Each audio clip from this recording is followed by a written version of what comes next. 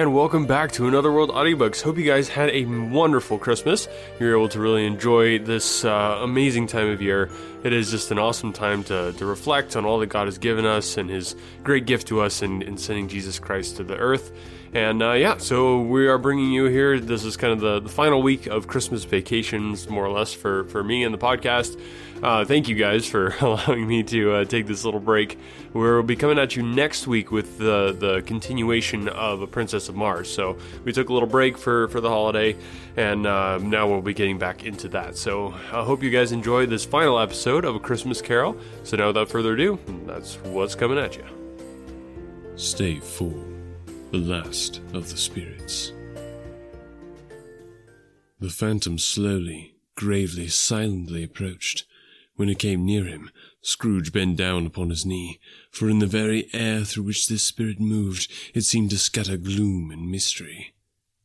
It was shrouded in a deep black garment which concealed its head, its face, its form, and left nothing of it visible save one outstretched hand. But for this, it would have been difficult to detach its figure from the night, and separate it from the darkness by which it was surrounded.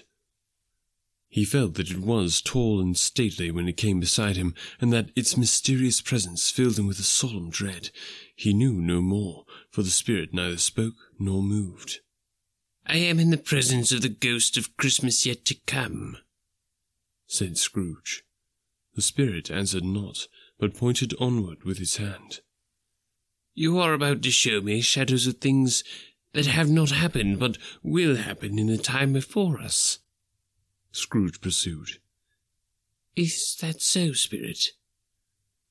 The upper portion of the garment was contracted for an instant in its folds, as if the spirit had inclined its head.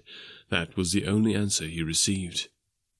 Although well used to ghostly company by this time, Scrooge feared the silent shape so much that his legs trembled beneath him, and he found that he could hardly stand when he prepared to follow it. The spirit paused a moment, as observing his condition and giving him time to recover. But Scrooge was all the worse for this. It thrilled him with a vague, uncertain horror to know that behind the dusky shroud there were ghostly eyes intently fixed upon him, while he, though he stretched his own to the utmost, could see nothing but a spectral hand and one great heap of black. "Ghost of the future," he exclaimed, "I fear you more than any spectre I have seen.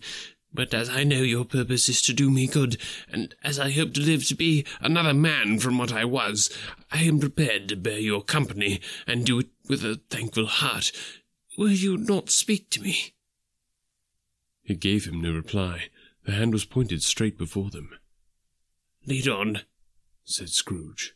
"Lead on. The night is waning fast, and it is precious time to me, I know. Lead on, spirit." The phantom moved away as it had come towards him. Scrooge followed in the shadow of its dress, which bore him up, he thought, and carried him along. They scarcely seemed to enter the city, for the city rather seemed to spring up about them and encompass them of its own act. But there they were, in the heart of it, on change amongst the merchants, who hurried up and down and chinked the money in their pockets, and conversed in groups, and looked at their watches, and trifled thoughtfully with their great gold seals, and so forth, as Scrooge had seen them often. The spirit stopped beside one little knot of businessmen. Observing that the hand was pointed to them, Scrooge advanced to listen to their talk. "No," said a great fat man with a monstrous chin. "I don't know much about it either way. I only know he's dead." "When did he die?" inquired another. "Last night, I believe." "Why, what was the matter with him?" asked a third, taking a vast quantity of snuff out of a very large snuff-box. "I thought he'd never die." "God knows," said the first with a yawn. "What has he done with his money?" asked a red-faced gentleman with the pendulous excretions on the end of his nose that shook like the gills of a turkey-cock. "I haven't heard," said the man with the large chin, yawning again. "Left it to his company, perhaps. He hasn't left it to me, that's all I know." This pleasantry was received with a general laugh. "It's very likely to be a very cheap funeral," said the same speaker. "For upon my life, I don't know of anybody who'd go to it. Suppose we make up a party and volunteer." "I don't mind going if a lunch is provided," observed the gentleman with the excretions on his nose. "But I must be fed if I make one." Another laugh. Well, I'm the most disinterested among you after all, said the first speaker. For I never wear black gloves, and I never eat lunch. But I'll offer to go, if anybody else will. When I come to think of it, I'm not at all sure that I wasn't his most particular friend, but we used to stop and speak whenever we met. Bye-bye. Speakers and listeners strolled away and mixed with other groups. Scrooge knew the men, and looked towards the spirit for an explanation. The phantom glided on into a street. Its finger pointed to two persons meeting. Scrooge listened again, thinking that the explanation might lie here. He knew these men also, perfectly. They were men of business, very wealthy and of great importance. He had made a point always of standing well in their esteem, in a business point of view, that is, strictly in a business point of view. How are you? Said one. How are you? Returned the other. Well, said the first. Old Scratch has got his own at last, eh? So I am told, returned the second. Cold, isn't it? Seasonable for Christmas time. You're not a skater, I suppose? No. Something else to think of. Good morning. Not another word. That was their meeting, their conversation, and their parting. Scrooge was at first inclined to be surprised that the spirit should attach importance to conversations apparently so trivial, but feeling assured that they must have some hidden purpose, he set himself to consider what it was likely to be. They could scarcely be supposed to have any bearing on the death of Jacob, his old partner, for that was past, and this ghost province was the future. Nor could he think of any one immediately connected with himself to whom he could apply them. But nothing doubting that, to whomever they applied, they had some latent moral for his own improvement, he resolved to treasure up every word he heard and everything he saw, and especially to observe the shadow of himself when it appeared, for he had an expectation that the conduct of his future self would give him the clue he missed, and would render the solution of these riddles easy. He looked about in that very place for his own image, but another man stood in his accustomed corner, and though the clock pointed to his usual time of day for being there, he saw no likeness of himself among the multitudes that poured in through the porch. It gave him little surprise, however, for he had been revolving in his mind a change of life, and thought and hoped he saw his newborn resolutions carried out in this. Quiet and dark beside him stood the phantom, with his outstretched hand. When he roused himself from his thoughtful quest, he fancied from the turn of the head and its situation in reference to himself that the unseen eyes were looking at him keenly. It made him shudder and feel very cold. They left the busy scene, and went into an obscure part of town where Scrooge had never penetrated before, although he recognized its situation and its bad repute. The ways were foul and narrow, the shops and houses wretched, the people half naked, drunken, slipshod, ugly. Alleys and archways, like so many cesspools, disgorged their offences of smell and dirt and life upon the strangling streets, and the whole quarter reeked with crime, with filth, and misery. Far in this den of infamous resort there was a low-browed, beetling shop below a penthouse roof, where iron, old rags, bottles, bones, and greasy offal were brought. Upon the floor within were piled up heaps of rusty keys, nails, chains, hinges, files, scales, weights, and refuse iron of all kinds. Secrets that few would like to scrutinize were bred and hidden in the mountains of unseemly rags, masses of corrupted fat, and sepulchres of bones. Sitting in among the wares he dealt in, by a charcoal stove made of old bricks, was a grey-haired rascal, nearly 70 years of age, who had screened himself from the cold air without by a frowsy curtaining of miscellaneous tatters hung upon a line, and smoked his pipe in all the luxury of calm retirement. Scrooge and the phantom came into the presence of this man just as a woman with a heavy bundle slunk into the shop, but she had scarcely entered when another woman, similarly laden, came in too, and she was closely followed by a man in faded black, who was no less startled by the sight of them than they had been upon the recognition of each other. After a short period of blank astonishment, in which the old man with the pipe had joined them, they all three burst into a laugh. "Let the charwoman alone to be the first," cried she who had entered first. "Let the laundress alone to be the second, and let the undertaker's man alone to be the third. Look here, old Joe, here's a chance. If we haven't all three met here without meaning it." "You couldn't have met in a better place," said old Joe, removing his pipe from his mouth. "Come into the parlour. You were made free of it long ago, you know, and the other two ain't strangers. Stop till I shut the door of the shop. Oh, how it shrieks! There ain't such a rusty bit of metal in the place as its own hinges, I believe, and I'm sure there's no such old bones here as mine. We're all suitable to our calling, well matched. Come into the parlour, come into the parlour. The parlour was the space behind the screen of rags. The old man raked the fire together with an old stair-rod, and having trimmed his smoky lamp, for it was night, with the stem of his pipe, put it in his mouth again. While he did this, the woman who had already spoken threw her bundle on the floor, and sat down in a flaunting manner on a stool, crossing her elbows on her knees, and looking with a bold defiance at the other two. "What odds, Mrs. Dilber?"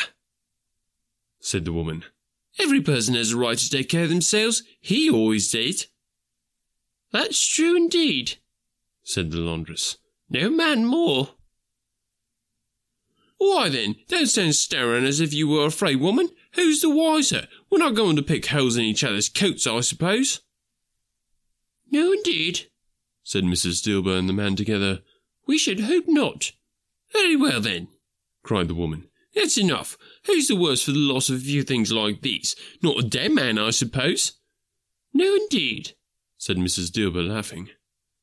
"If he wanted to keep him after he was dead, a wicked old screw," pursued the woman. "Why wasn't he natural in his lifetime? If he had been, he'd have had somebody to look after him when he was struck with death, instead of lying gasping out on his last there, alone by himself."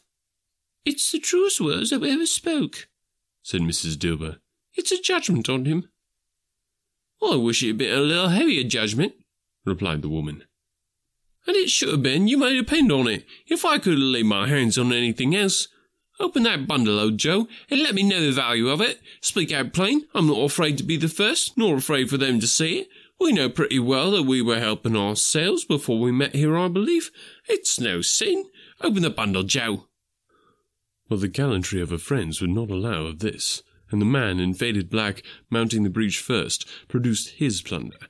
It was not extensive. A seal or two, a pencil case, a pair of sleeve buttons, and a brooch of no great value were all. They were severally examined and appraised by old Joe, who chalked the sums he was disposed to give for each upon the wall, and added them into a total when he found there was nothing more to come. "That's your account," said Joe. "I wouldn't give another sixpence if I was to be bored for not doing it. Who's next?" Mrs. Dilber was next.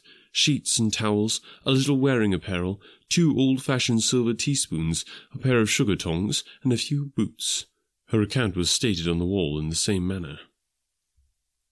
"I always give too much to ladies. It's a weakness of mine. That's the way I ruin myself," said old Joe. "That's your account. If you asked me for another penny and made it an open question, I'd repent of being so liberal and knock off half a crown." "And now do my bundle, Joe," said the first woman. Joe went down on his knees for the greater convenience of opening it, and having unfastened a great many knots, dragged out a large and heavy roll of some dark stuff. "What do you call this?" said Joe. "Bed curtains." "Ah," returned the woman, laughing and leaning forward on her crossed arms. "bed curtains." "You don't mean to say you took 'em down, rings and all, with him lying there?" said Joe. "Yes, I do," replied the woman. "Why not?" "You were born to make your fortune," said Joe. "and you'll certainly do it." "I certainly shan't hold my hand when I can get anything in it by reaching out for the sake of such a man as he was. I promise you, Joe," returned the woman coolly. "Don't drop that oil upon the blankets now." "His blankets?" asked Joe. "Whose else do you think?" replied the woman. "He isn't likely to take cold without him, I dare say." "I hope he didn't die of anything catching, eh?" said old Joe, stopping in his work and looking up. "Don't you be afraid of that," returned the woman. "I ain't so fond of his company that I'd loiter about him for such things if he did. Ah, you may look through that shirt till your eyes ache, but you won't find a hole in it, nor a threadbare place. It's the best he had, and a fine one too. They'd have wasted it if it hadn't been for me." "What do you call wasting of it?" asked old Joe. "Putting it on him to be buried in, to be sure," replied the woman with a laugh. "Somebody was fool enough to do it, but I took it off again. If calico ain't good enough for such a purpose, it isn't good enough for anything. It's quite as becoming to the body. He can't look uglier than he did in that one." Scrooge listened to this dialogue in horror.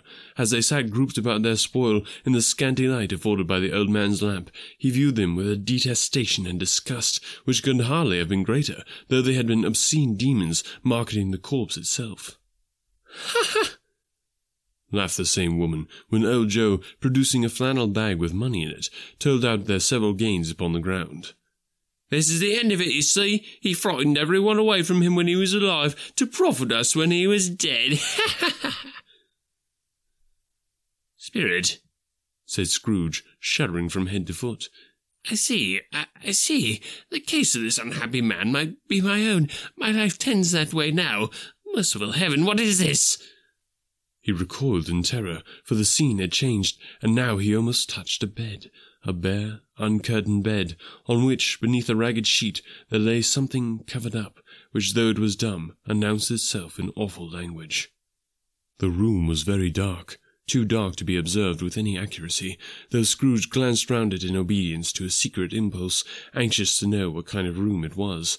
A pale light, rising in the outer air, fell straight upon the bed, and on it, plundered and bereft, unwatched, unwept, uncared for, was the body of this man. Scrooge glanced towards the phantom. Its steady hand was pointed to the head.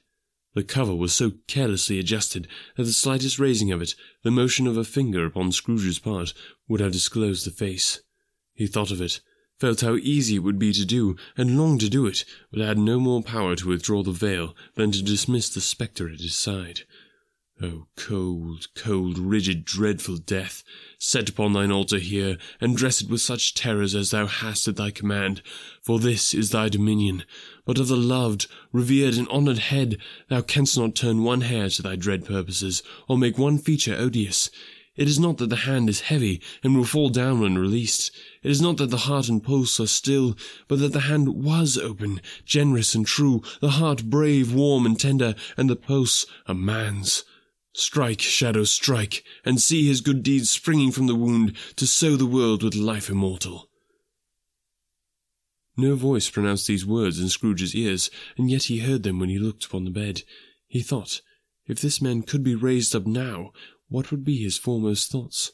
Avarice, hard-dealing, griping cares? They have brought him to a rich end, truly. He lay in the dark, empty house, with not a man, a woman, or a child to say that he was kind to me in this or that, and for the memory of one kind word I will be kind to him. A cat was tearing at the door, and there was a sound of gnawing rats beneath the hearthstone. What they wanted in the room of death, and why they were so restless and disturbed, Scrooge did not dare to think. "Spirit," he said, "this is a fearful place. In leaving it, I shall not leave its lesson, trust me. Let us go." Still, the spirit pointed with an unmoved finger to the head. "I understand you," Scrooge returned, "and I would do it if I could, but I have not the power, Spirit. I have not the power." Again it seemed to look upon him. "If there is any person in the town who feels emotion caused by this man's death," said Scrooge, quite agonized, "show that person to me, Spirit, I beseech you." The phantom spread its dark robe before him for a moment, like a wing, and withdrawing it, revealed a room by daylight, where a mother and her children were. She was expecting someone, and with anxious eagerness, for she walked up and down the room, started at every sound, looked out from the window, glanced at the clock, tried in vain to work with the needle, and could hardly bear the voices of the children in their play. At length, the long-expected knock was heard. She hurried to the door, and met her husband, a man whose face was careworn and depressed, though he was young. There was a remarkable expression in it now, a kind of serious delight, of which he felt ashamed, and which he struggled to repress. He sat down to the dinner that had been holding for him by the fire, and when she asked him faintly what news, which was not until after a long silence, he appeared embarrassed how to answer. "Is it good," she said, "or bad?" to help him. "Bad," he answered. "We are quite ruined." "No, there is hope yet, Caroline." "If he relents," she said, amazed. "There is. Nothing is past hope if such a miracle has happened." "He is past relenting," said her husband.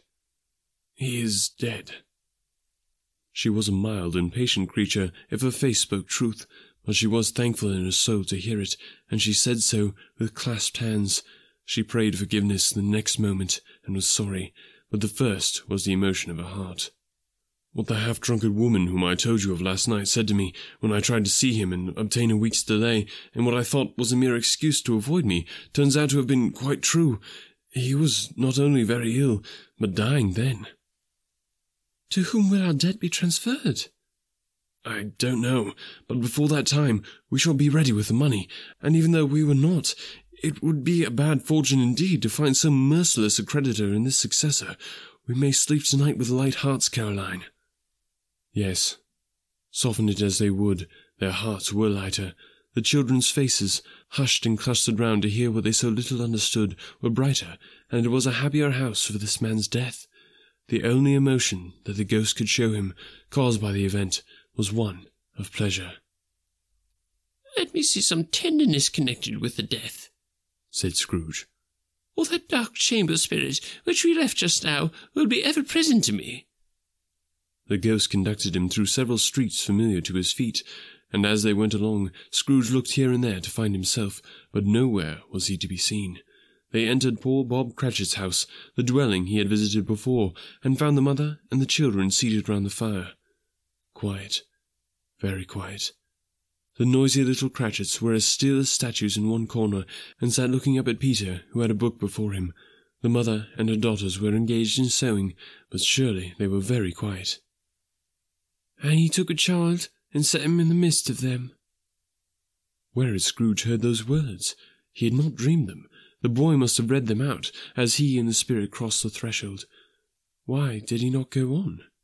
The mother laid her work upon the table, and put her hands up to her face.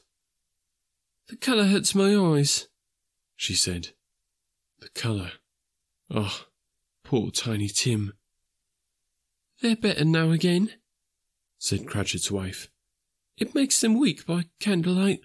I wouldn't show weak eyes to your father when he comes home for the world. It must be near his time. Past it, rather, Peter answered, shutting up his book. But I think he's walked a little slower than he used to these last few evenings, Mother. They were very quiet again. At last she said in a steady, cheerful voice that only faltered once.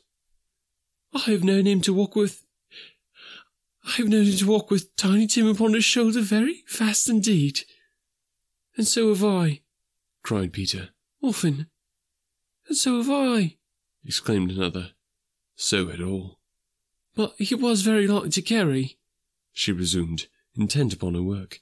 His father loved him so. That was no trouble. No trouble. Oh, and there is your father at the door. She hurried out to meet him, and little Bob, in his comforter, he had need of it, poor fellow, came in. His tea was ready for him on the hob, and they all tried who should help him to it the most.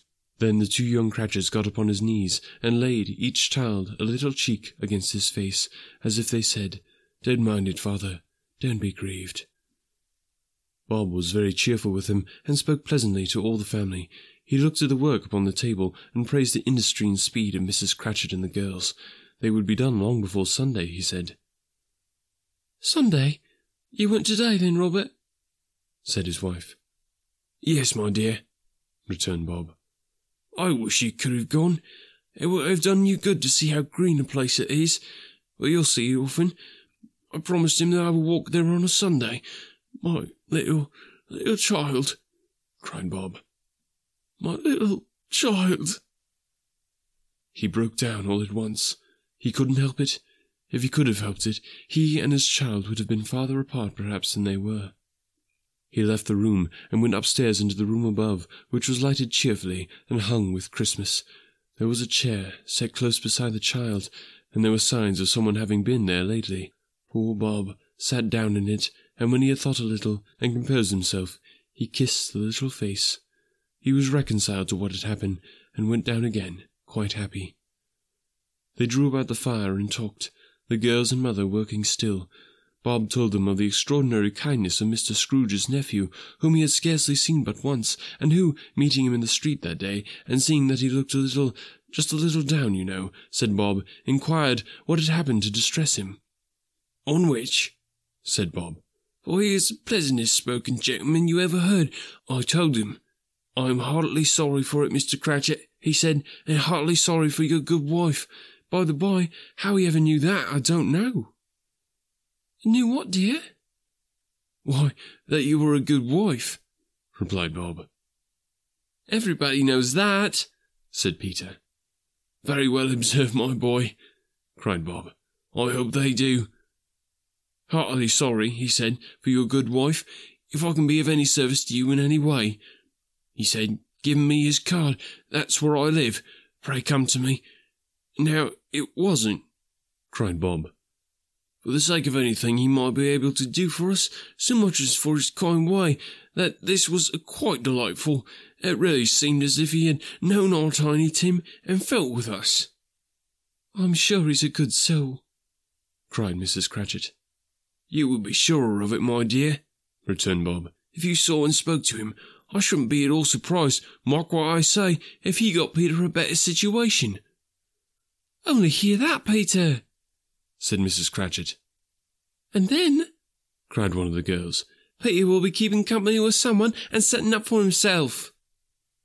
Get along with you, retorted Peter, grinning. It's just as likely as not, said Bob. One of these days, though there's plenty of time for that, my dear. But however and whenever we part from one another, I'm sure we shall none of us forget poor Tiny Tim, shall we, or this first parting that there was among us? Never, father, cried they all. And I know, said Bob, I know, my dears, that when we recollect how patient and how mild he was, although he was a little child, we shall not quarrel easily among ourselves and forget poor Tiny Tim in doing it. No, never, father, they all cried again. I'm very happy, said little Bob. I'm very happy. Mrs. Cratchit kissed him, his daughters kissed him, the two young Cratchits kissed him, and Peter and himself shook hands. Spirit of Tiny Tim, thy childish essence was from God. Spectre, said Scrooge, something informs me that our parting moment is at hand. I know it, but I know not how. Tell me what man that was whom we saw lying dead. The ghost of Christmas yet to come conveyed him, as before, though at a different time, he thought.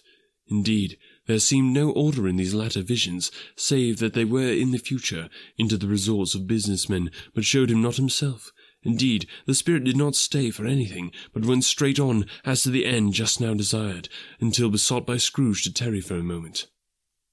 This court, said Scrooge, through which we hurry now, is where my place of occupation is, and has been for a length of time. I see the house. Let me behold what I shall be in days to come. The spirit stopped. The hand was pointed elsewhere. The house is yonder, Scrooge exclaimed. Why do you point away? The inexorable finger underwent no change. Scrooge hastened to the window of his office and looked in. It was an office still, but not his. The furniture was not the same, and the figure in the chair was not himself.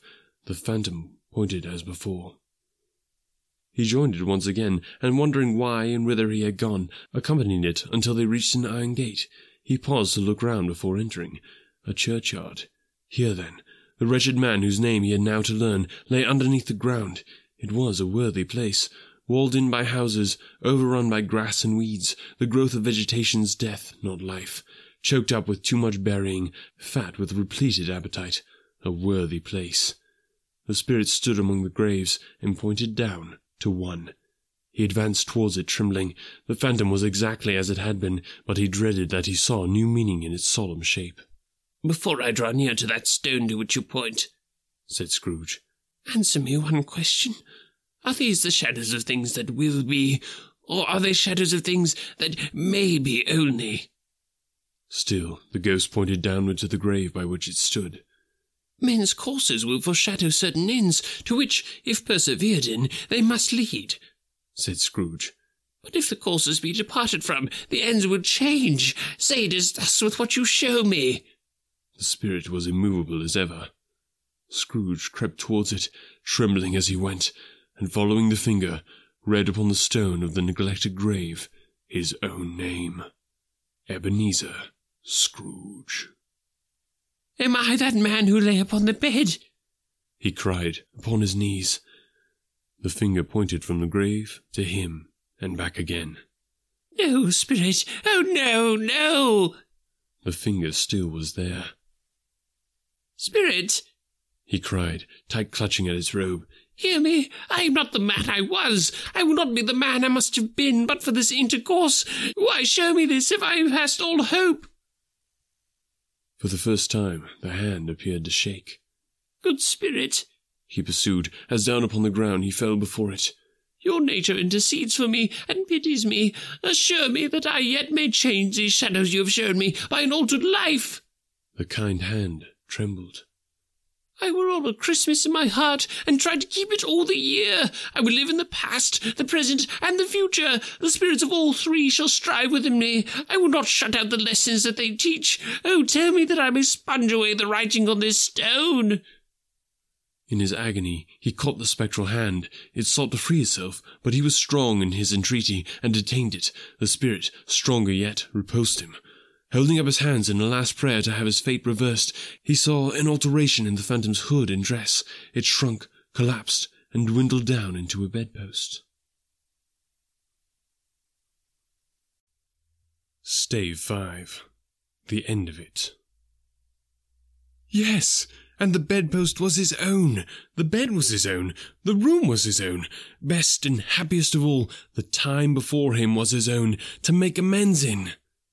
"I will live in the past, the present, and the future," Scrooge repeated as he scrambled out of bed. "The spirits of all three shall strive within me. Oh, Jacob Marley, heaven and the Christmas time be praised for this. I say it on my knees, oh Jacob, on my knees." He was so fluttered and so glowing with his good intentions that his broken voice would scarcely answer to his call. He had been sobbing violently in his conflict with the spirit, and his face was wet with tears. "They are not torn down," cried Scrooge, folding one of his bed curtains in his arms. "They are not torn down, rings at all. They are here. I am here. The shadows of the things that would have been may be dispelled. They will be. I know they will." His hands were busy with his garments all this time, turning them inside out, putting them on upside down, tearing them, mislaying them, making them parties to every kind of extravagance. "I don't know what to do," cried Scrooge, laughing and crying in the same breath, and making a perfect lacoon of himself with his stockings. "I'm light as a feather. I'm happy as an angel. I'm as merry as a schoolboy. I'm as giddy as a drunken man. A Merry Christmas to everybody. A Happy New Year to all the world. Halloo here, halloo!" He had frisked into the sitting room, and was now standing there, perfectly winded. "There's the saucepan that the gruel was in," cried Scrooge, starting off again, and going round the fireplace. "There's the door by which the ghost of Jacob Marley entered. There's the corner where the ghost of Christmas present sat. There's the window where I saw the wandering spirits. It's all right. It's all true. It all happened. Ha ha ha!" Really, for a man who had been out of practice for so many years, it was a splendid laugh, a most illustrious laugh, the father of a long, long line of brilliant laughs. "I don't know what day of the month it is," said Scrooge. "I don't know how long I've been among the spirits. I don't know anything. I'm quite a baby. Never mind. I don't care. I'd rather be a baby. Halloo, whoop, halloo here." He was checked in his transports by the churches ringing out the lustiest peal he had ever heard. Clash, clang, hammer, ding-dong, bell, bell-dong, ding, hammer, clang, clash. Oh, glorious, glorious! Running out to the window, he opened it and put out his head. No fog, no mist. Clear, bright, jovial, stirring cold. Cold, piping for the blood to dance to. Golden sunlight, heavenly sky, sweet, fresh air, merry bells. Oh, glorious, glorious! "What's today?" cried Scrooge, calling downward to a boy in Sunday clothes, who perhaps had loitered in to look about him. "Eh?" returned the boy, with all his might of wonder. "What's today, my fine fellow?" said Scrooge. "Today?" replied the boy. "Why, Christmas Day." "It's Christmas Day," said Scrooge to himself. "I haven't missed it. The spirits have done it all in one night. But they can do anything they like. Of course they can. Of course they can. Hello, my fine fellow." "Hello," returned the boy. "Do you know the poulterers in the next street but one, at the corner?" Scrooge inquired. I should hope I did, replied the lad. An intelligent boy, said Scrooge. A remarkable boy. Do you know whether they've sold the prize turkey that was hanging up there? Not the little prize turkey, the big one. What, the one as big as me? returned the boy. What a delightful boy, said Scrooge. It's a pleasure to talk to him. Yes, my buck. It's hanging there now, replied the boy. Is it? said Scrooge. Go and buy it. What, go? exclaimed the boy. No, said Scrooge. I'm in earnest. Go and buy it, and tell them to bring it here, that I may give them the direction where to take it. Come back with the man, and I'll give you a shilling. Come back with him in less than 5 minutes, and I'll give you half a crown. The boy was off like a shot. He must have had a steady hand at the trigger who could have got a shot off half so fast. I'll send it to Bob Cratchit's, whispered Scrooge, rubbing his hands and splitting with a laugh. He shall know who sends it. It's twice the size of Tiny Tim. Joe Miller never made such a joke as sending it to Bob's will be. The hand in which he wrote the address was not a steady one, but write it he did somehow, and went downstairs to open the street door, ready for the coming of the poulterer's man. As he stood there waiting his arrival, the knocker caught his eye. I shall love it as long as I live, cried Scrooge, patting it with his hand. I scarcely ever looked at it before. What an honest expression it has in its face. It's a wonderful knocker. Here's the turkey. Hello, whoop! How are you? Merry Christmas! It was a turkey. He never could have stood upon his legs, that bird. He would have snapped them short off in a minute, like sticks of sealing wax. Why, it's impossible to carry that to Camden Town, said Scrooge. You must have a cab. The chuckle with which he said this, and the chuckle with which he paid for the turkey, and the chuckle with which he paid for the cab, and the chuckle with which he recompensed the boy, were only to be exceeded by the chuckle with which he sat down breathless in his chair again, and chuckled till he cried. Shaving was not an easy task, for his hand continued to shake very much, and shaving requires attention, even when you don't dance while you're at it. But if he had cut off the end of his nose, he would have put a piece of sticking plaster over it, and been quite satisfied. He dressed himself all in his best, and at last got out into the streets. The people were by this time pouring forth, as he had seen them with the ghosts of Christmas present, and walking with his hands behind him, Scrooge regarded every one with a delighted smile. He looked so irresistibly pleasant, in a word, that 3 or 4 good-humoured fellows said, "Good morning, sir, and Merry Christmas to you." And Scrooge said often afterwards that of all the blithe sounds he had ever heard, those were the blithest in his ears. He had not gone far, when, coming on towards him, he beheld the portly gentleman who had walked into his counting-house the day before, and said, "Scrooge and Marley's, I believe." It sent a pang across his heart to think how this old gentleman would look upon him when they met, but he knew what path lay straight before him, and he took it. My dear sir," said Scrooge, quickening his pace, and taking the old gentleman by both his hands. "I hope you succeeded yesterday. It was very kind of you. A Merry Christmas to you, sir." "Mr. Scrooge?"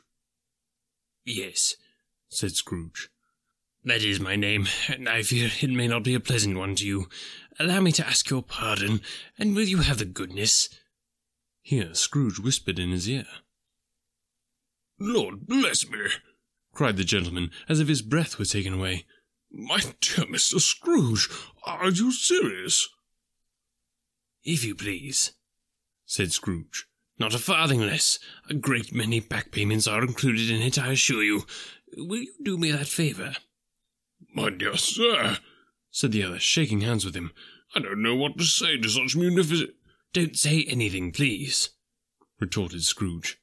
"Come and see me. Will you come and see me?" "I will," cried the old gentleman, and it was clear he meant to do it.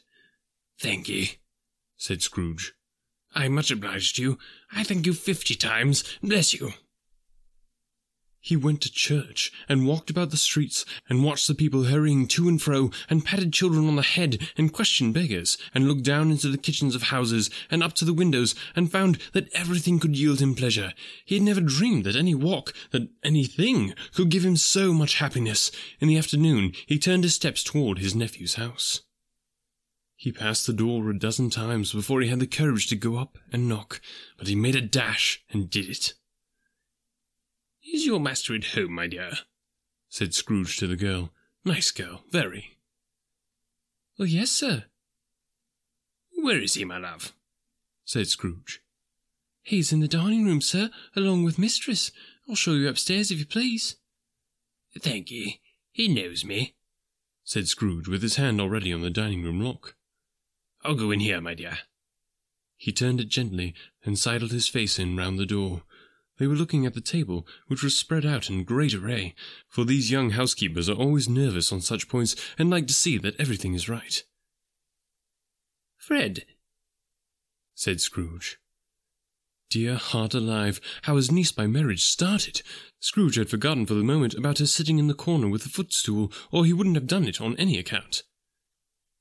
Why, bless my soul! Cried Fred. Who's that? It's I, your Uncle Scrooge. I have come to dinner. Will you let me in, Fred? Let him in? It was a mercy he didn't shake his arm off. He was at home in 5 minutes. Nothing could be heartier. His niece looked just the same. So did Topper when he came. So did the plump sister when she came. So did everyone when they came. Wonderful party, wonderful games, wonderful unanimity, wonderful happiness. But he was early at the office next morning. Oh, he was early there. If he could only be there first, and catch Bob Cratchit coming in late. That was the thing he had set his heart upon. And he did it. Yes, he did. The clock struck 9. No Bob. 1:15. No Bob. He was full 18 minutes and a half behind his time. Scrooge sat with his door wide open, that he might see him come into the tank. His hat was off before he opened the door, his comforter too. He was on his stool in a jiffy, driving away with his pen as if he were trying to overtake 9 o'clock. "Hello," growled Scrooge, in his accustomed voice, as near he could feign it. "What do you mean by coming here at this time of day?" "I'm very sorry, sir," said Bob. "I am behind in my time." "You are?" repeated Scrooge. "Yes, I think you are. Step this way, sir, if you please." "It's only once a year, sir," pleaded Bob, appearing from the tank. "It shall not be repeated. I was making rather merry yesterday, sir." "Now, I'll tell you what, my friend," said Scrooge. "I'm not going to stand for this sort of thing any longer, and therefore," he continued, leaping from his stool and giving Bob such a dig in the waistcoat that he staggered back into the tank again, "and therefore I'm about to raise your salary." Bob trembled and got a little nearer to the ruler. He had a momentary idea of knocking Scrooge down with it, holding him and calling to the people in the court for help and a straight waistcoat. "A Merry Christmas, Bob," said Scrooge, with an earnestness that could not be mistaken, as he clapped him on the back. "A merrier Christmas, Bob, my good fellow, than I have given you for many a year. I'll raise your salary and endeavour to assist your struggling family, and we will discuss your affairs this very afternoon over a Christmas bowl of smoking bishop, Bob. Make up the fires and buy another coal scuttle before you dot another I, Bob Cratchit." Scrooge was better than his word. He did it all, and infinitely more, and to Tiny Tim, who did not die, he was a second father. He became as good a friend, as good a master, and as good a man as the good old city knew, or any other good old city, town, or borough in the good old world. Some people laughed to see the alteration in him, but he let them laugh, and little heeded them, for he was wise enough to know that nothing ever happened on this globe for good, at which some people did not have their fill of laughter in the outset, and knowing that such as these would be blind anyway, he thought it quite as well that they should wrinkle up their eyes in grins as have the malady in less attractive forms. His own heart laughed, and it was quite enough for him. He had no further intercourse with spirits, but lived upon the total abstinence principle ever afterwards, and it was always said of him that he knew how to keep Christmas well, if any man alive possessed the knowledge. May that be truly said of us, and all of us, and so, as Tiny Tim observed, God bless us, everyone. The end.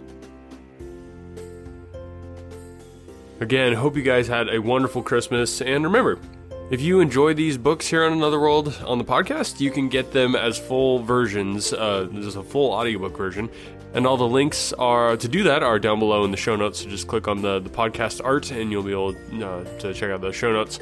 I don't just put them up there just to have them. It's actually just kind of the compilation of the work that I do here on the podcast, and it's a great way for you to support the podcast. So what I'm doing is a labor of love bringing you guys this content, and I just love the narrating part. It's just a lot of fun. I enjoy it, but it does take quite a bit of time and effort. So if you guys want to chip in and just let the world know that you like what Another World is doing, one great way to do that is to buy those audiobooks. Another great way to do that is just to share the podcast. The more people that listen, the bigger the podcast gets, and the bigger the podcast gets, the better chance we have of being able to continue doing what we're doing here. So I would love to do that, but I can't do it without you. So thank you guys so much for your support. So Merry Christmas and Happy New Year. We'll talk to you guys in the new year with the next episode of A Princess of Mars. So stay tuned for that. We'll talk to you then. Another day is here, and you're ready for it. What to wear? Check. Breakfast, lunch, and dinner? Check. Planning for what's next and how to save for it? That's where Bank of America can help. For your financial to-dos, Bank of America has experts ready to help get you closer to your goals. Get started at one of our local financial centers or 24/7 in our mobile banking app. Find a location near you at bankofamerica.com/talktous. What would you like the power to do? Mobile banking requires downloading the app and is only available for select devices. Message and data rates may apply. Bank of America NA, member FDIC. Look, Bumble knows you're exhausted by dating. All the must not take yourself too seriously and 6'1" since that matters. And what do I even say other than, hey? Well, that's why they're introducing an all-new Bumble with exciting features to make compatibility easier, starting the chat better, and dating safer. They've changed, so you don't have to. Download the new Bumble now. When you need mealtime inspiration, it's worth shopping Kroger, where you'll find over 30,000 mouth-watering choices that excite your inner foodie. And no matter what tasty choice you make, you'll enjoy our everyday low prices, plus extra ways to save, like digital coupons worth over $600 each week. You can also save up to $1 off per gallon at the pump with fuel points. More savings and more inspiring flavors make shopping Kroger worth it every time. Kroger, fresh for everyone. Fuel restrictions apply.